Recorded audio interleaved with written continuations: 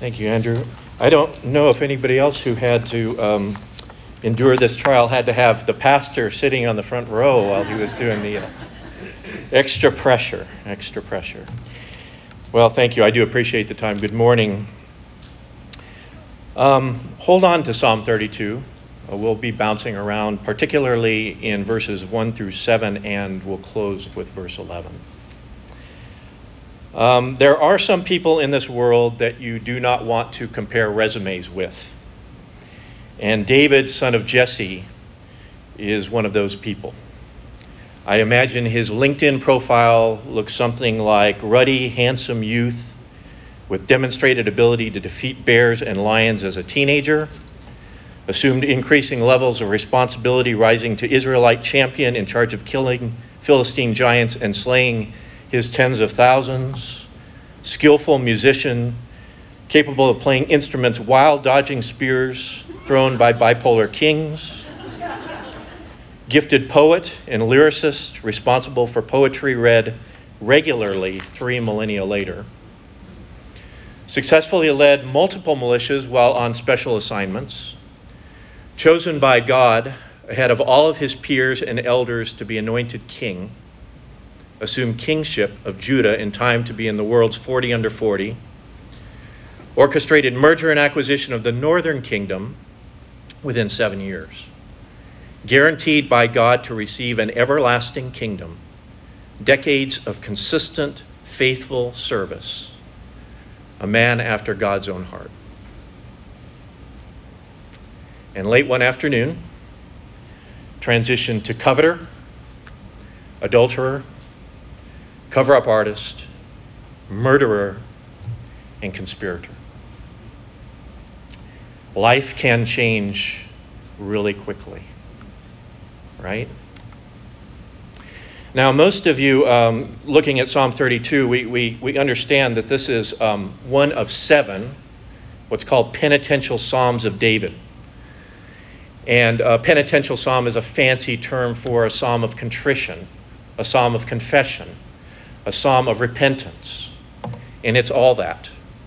It's a psalm from David looking back upon the period of his sin with Bathsheba and the ensuing cover-up recorded in 2 Samuel 11. That is, you are probably familiar with Psalm 51.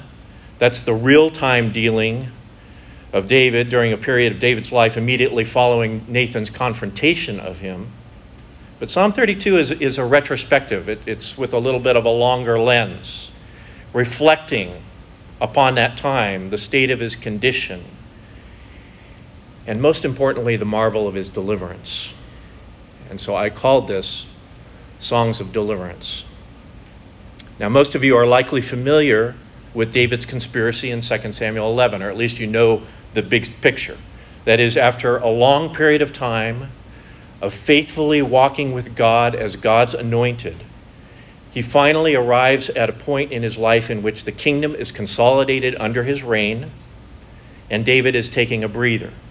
He has been on the run for decades, chased around to kingdom come by Saul, never taking the matters into his own hands, never being the agent of Saul's destruction, waiting patiently on the Lord to do what the Lord said he was going to do when he was anointed as king, which is to bring the kingdom under him.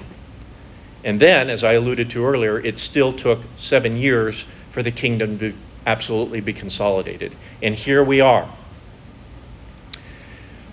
Here we are, taking a breather. Now, many are quick to point out that in this spring setting, when the kings go out to war, David did not.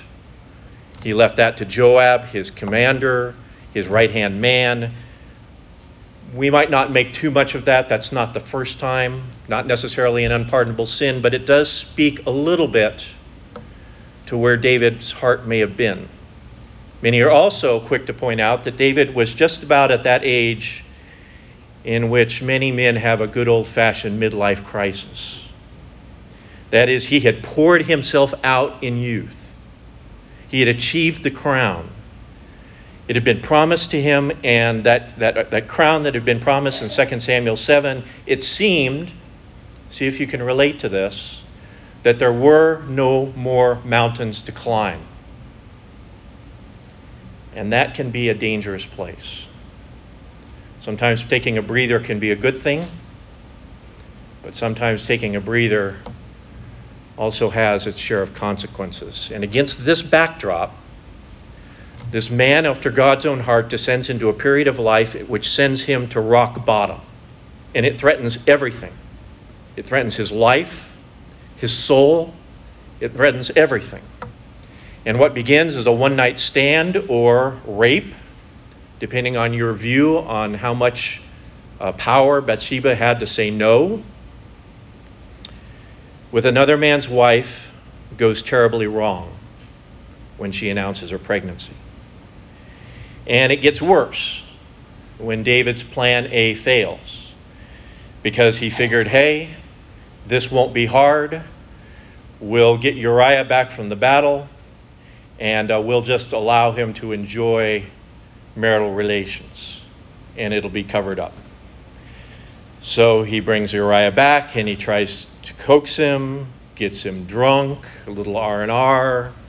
Uriah, being the bigger man at that point in time, you might remember, is on the doorstep of his house saying, how could I go into my home with my wife when the ark of the Lord is on the battlefield? So plan A fails. So in the end, David goes to plan B, which is telling Joab, put Uriah in the front in such a place where when you withdraw intentionally, he will most certainly become a casualty of war.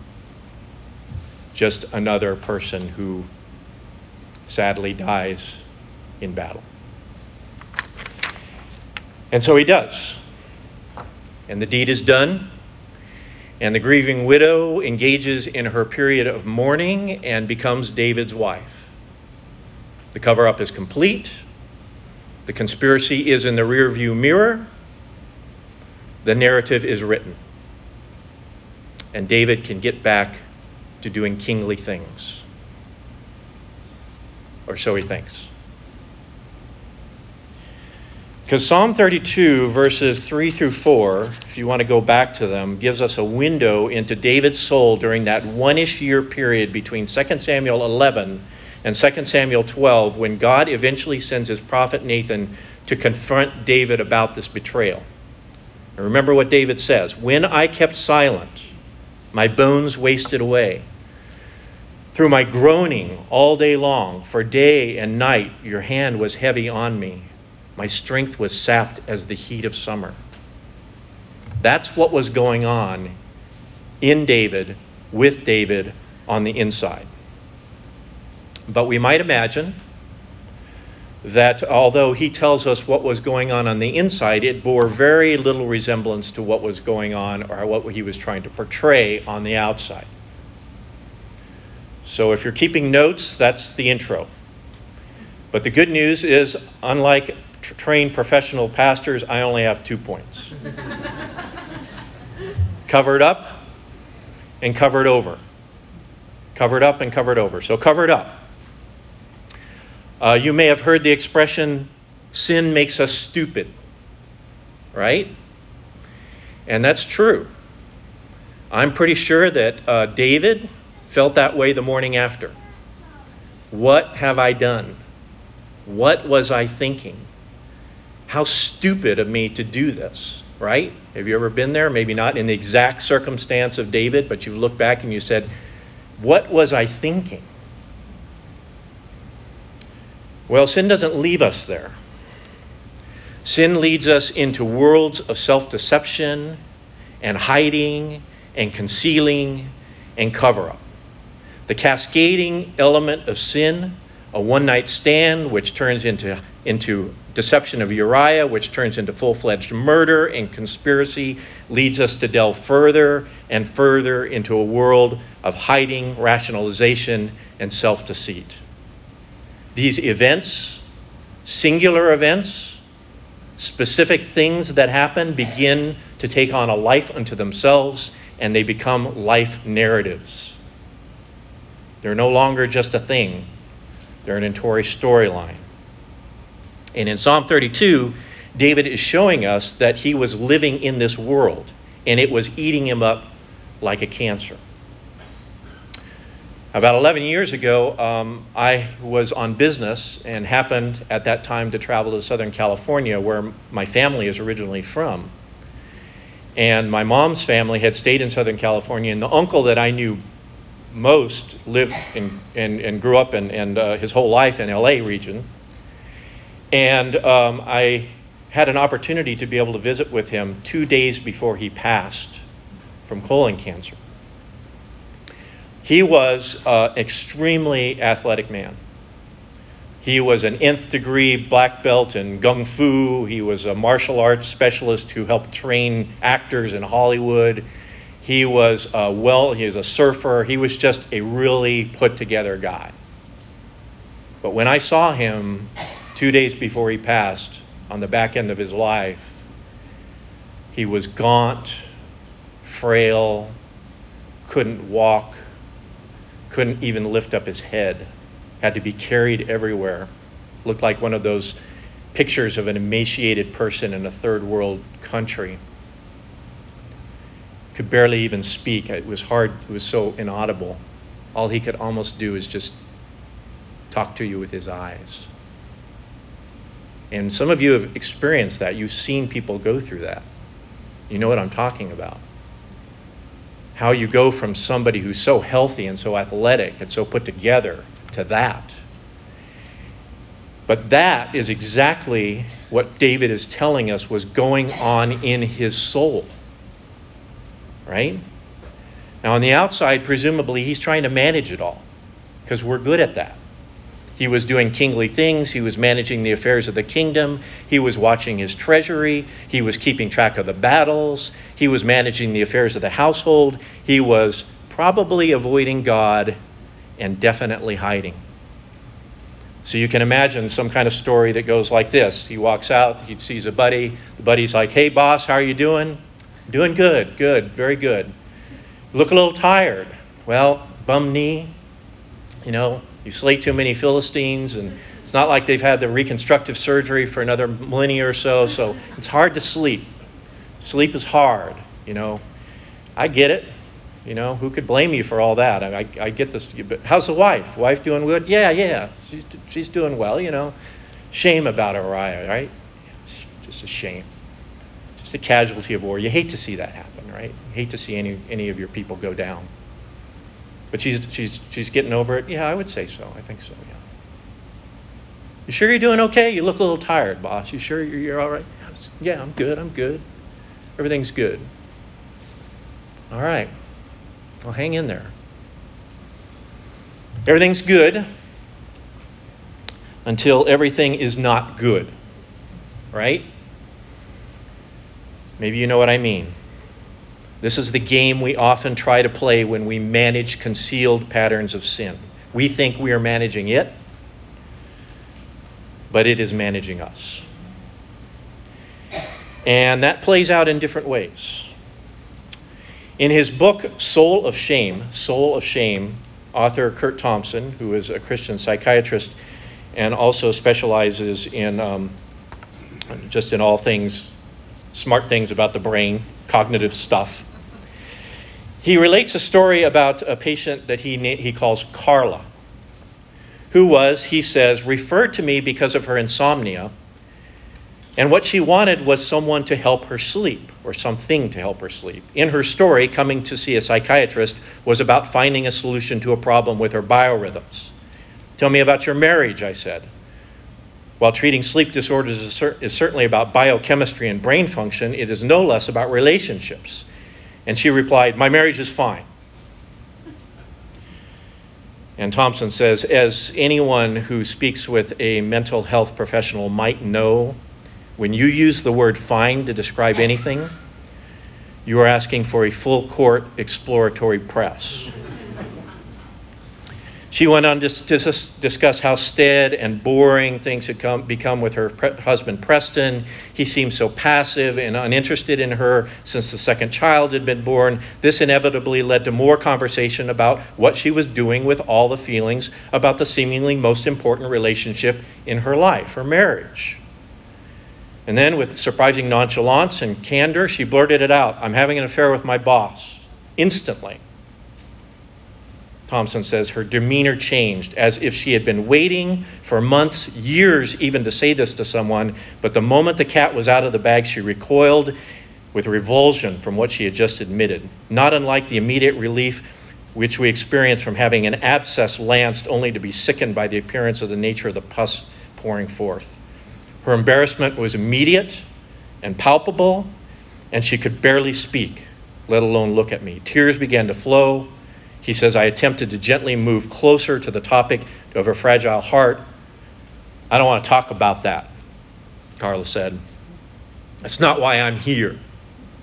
I just want to get some sleep." Well, not unlike David, Carla's bones were wasting away by groaning all day long. It wasn't an audible groaning, presumably, but it was the physical result of her soul's conscience screaming out. It was the shame of her continued conspiracy bottled up with seemingly nowhere to go. It was the result of sustained betrayal against God, against her family, against her husband, and against herself. Now, at this point, you may be thinking one of two things, maybe three. Andrew, don't bring this guy up again. Please. But first, you may be thinking, this is not my problem. Not sure why I had to come today, because I'm not in an adulterous relationship with David or Carla. I'm certainly not a murderer like David, so, I'm clean. I'm good. And to you, I would say, I hope that's true. I do, sincerely. I hope you are clean. But please understand, this is not just about the adultery and the murder and the big stuff. This is about any pattern of sin which starts off like a small weed and eventually takes over the garden. You know what I mean? It's like the gardener in Florida denying that the weeds exist. Weeds? Right? Do you see weeds here? Anybody see weeds? I do not see weeds. Do we have weeds in Florida? Does that exist? Do we have weeds in Florida? No. Weeds don't exist. Right? Well, conversely, you may also be thinking, this guy knows more about me than he should. Well, I assure you I don't. But I do know about myself, and I do know about some common experiences that tend to plague us all. And if you're sitting in your seat right now feeling that God's hand is heavy upon you, then ironically you may be exactly where God would have you, because it's where God had David, and it's a hand of mercy, not a hand of judgment. Which brings us to part 2, covered over. Now, not unlike Carla, I believe that by the time Nathan the prophet comes knocking at the door, at David's door, David was a piece of tenderized meat. Right? God had allowed him to sit and swirl in his own mess, haunted by his own shame, churned up by his own self-deception, and thoroughly beat up. You see, unlike our images of good parents who bring the lollipops and the candy, and Cheryl said, do I have to have lollipops and candy on the way out today? That's not part of the guest speakers. No, okay, good. That's good. The lollipops and the treats. God is truly a good parent. And truly good parents, as Hebrews reminds us, discipline the children that they love, and that discipline is not always pleasant, rather painful, but brings about the fruit of righteousness that good parents are seeking. And God's heavy hand was a hand of discipline, preparing David to come clean. Now let's take a look at At verse 5 again, and then we'll jump to verse 1. Then I acknowledged, David said, I acknowledged my sin to you, and I did not cover up my iniquity. I said, I will confess my transgressions to the Lord, and you forgave the guilt of my sin. And then let's hop back to verse 1, because this is where it all starts. Blessed is the one whose transgressions are forgiven, whose sins are covered. Blessed is the one. Many of you would know that this word blessed is literally happy is the one. Happy is the one. Now, soul's peace, that soul's peace is the one. Now, who in this world is not trying to find happiness? I mean, if you want to find one modern mantra that's guaranteed to stick, just say, I really want you to be happy. I just want everybody to be happy. I mean, that's a guaranteed non-controversial statement, right? Can't mess that up. Everybody wants to be happy. But how do you define happiness?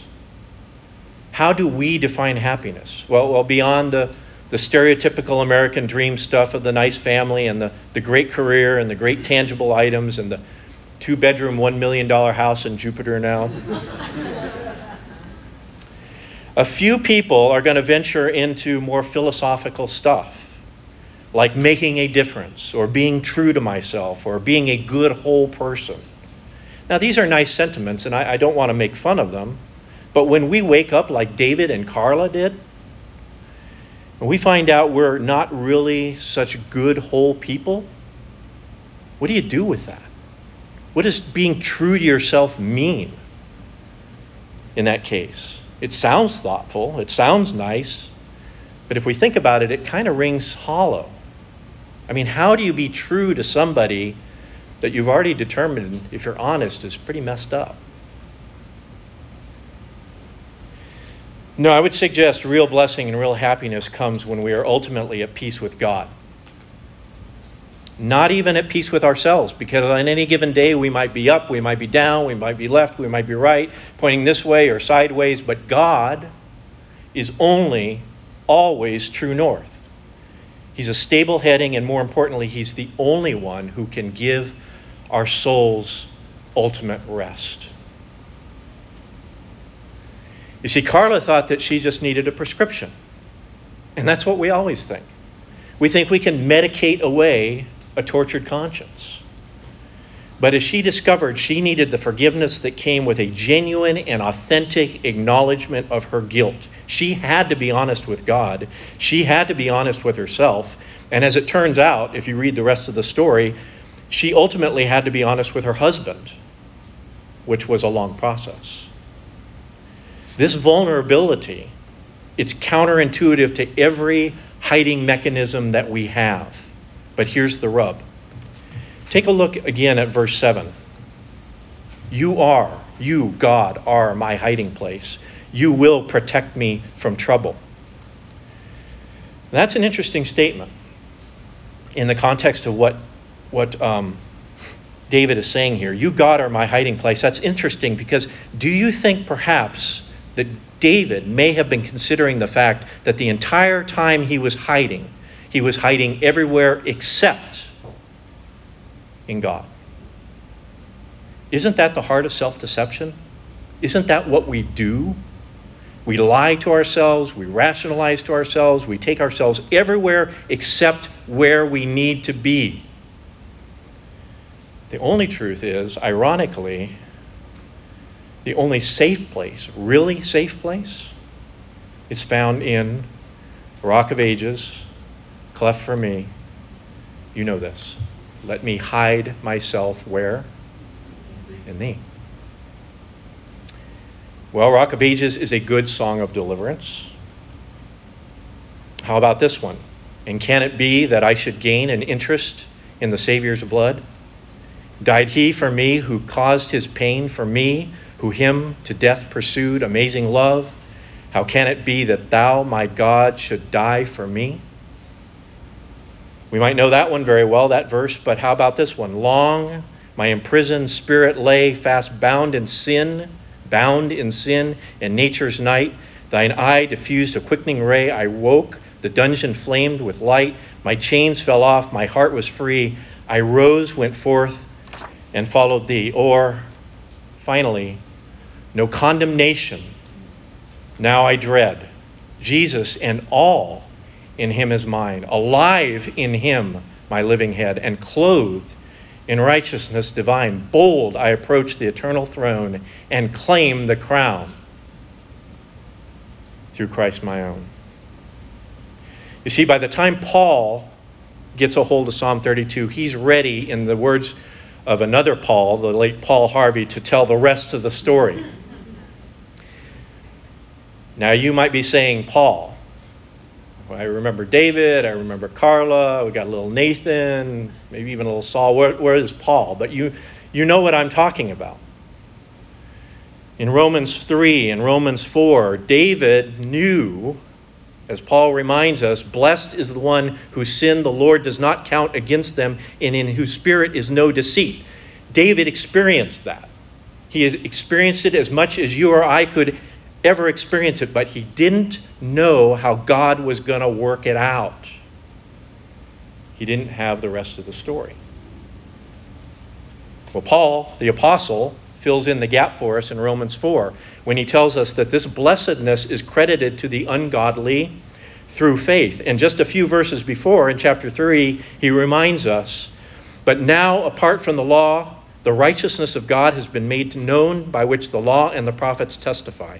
This righteousness is given through faith in Christ Jesus to all who believe. There is no difference between Jew and Gentile, for all have sinned and fall short of the glory of God, and all are justified freely by his grace through the redemption that came by Christ Jesus. Ironically, David's deliverer, the object of David's song, was the son of David himself, the Messiah, the Christ. Now, before I close, I want to make one final point, and I am closing, so this talk doesn't sound like a Disney movie, because we can do this. We only have so much time, and we want it to be happily ever after and all that, and it is, but please understand, if you continue through the progression of 2 Samuel, you will see that there are long-term repercussions associated with David's transgression. There just are. Beyond the death of the ill-conceived child, there are definite threads between Absalom's rebellion and David's treachery. For example, many believe that Ahithophel, David's advisor, who crosses over to Absalom's side and encourages Absalom to do lewd things with David's concubines on the rooftop so that all of Israel would see it and all of Israel would know, they believe that that was motivated by vengeance over the treatment of Ahithophel's granddaughter, who was Bathsheba. I don't know if that's true. But what we do know is that David's remaining years carried plenty of turbulence with them. But we also know that he was completely restored. He could sing songs of deliverance, and he went to the grave knowing that he was blessed because his sin had not been counted against him in the sight of God, in the sight of the eternal King. And among the final words he would speak, as documented in Psalm 23, verse 5, he said, "If my house were not right with God, surely he would not have made with me an everlasting covenant, arranged and secured in every part. Surely he would not bring to fruition my salvation and grant me my every desire." But it was right. His house was right. He was secured by the blood of Christ. So my question this morning is a simple one. Are we? Are you? Are I? Covering up? Or are we? Are you? Am I? Covered over by the blood of Christ? Have we come clean? Really come clean And are we being made clean? Because I think that is what this table is about. So I leave you with verse 11 without commentary. Rejoice in the Lord and be glad, you righteous. Sing. Sing, all of you who are upright in heart. Let's pray. Lord, what can we say when we see a truth such as this? How can we say thank you enough? That as mired in the muck of transgression and sin and deception and lying to ourselves, you deliver us. You put words back in our mouths. You bring the song back into the shepherd's lips and into ours. Thank you for that which we could never repay. And thank you for this table that reminds us of your everlasting blessing, the sin that will not be counted against us because it was counted against Christ. We pray in his name. Amen.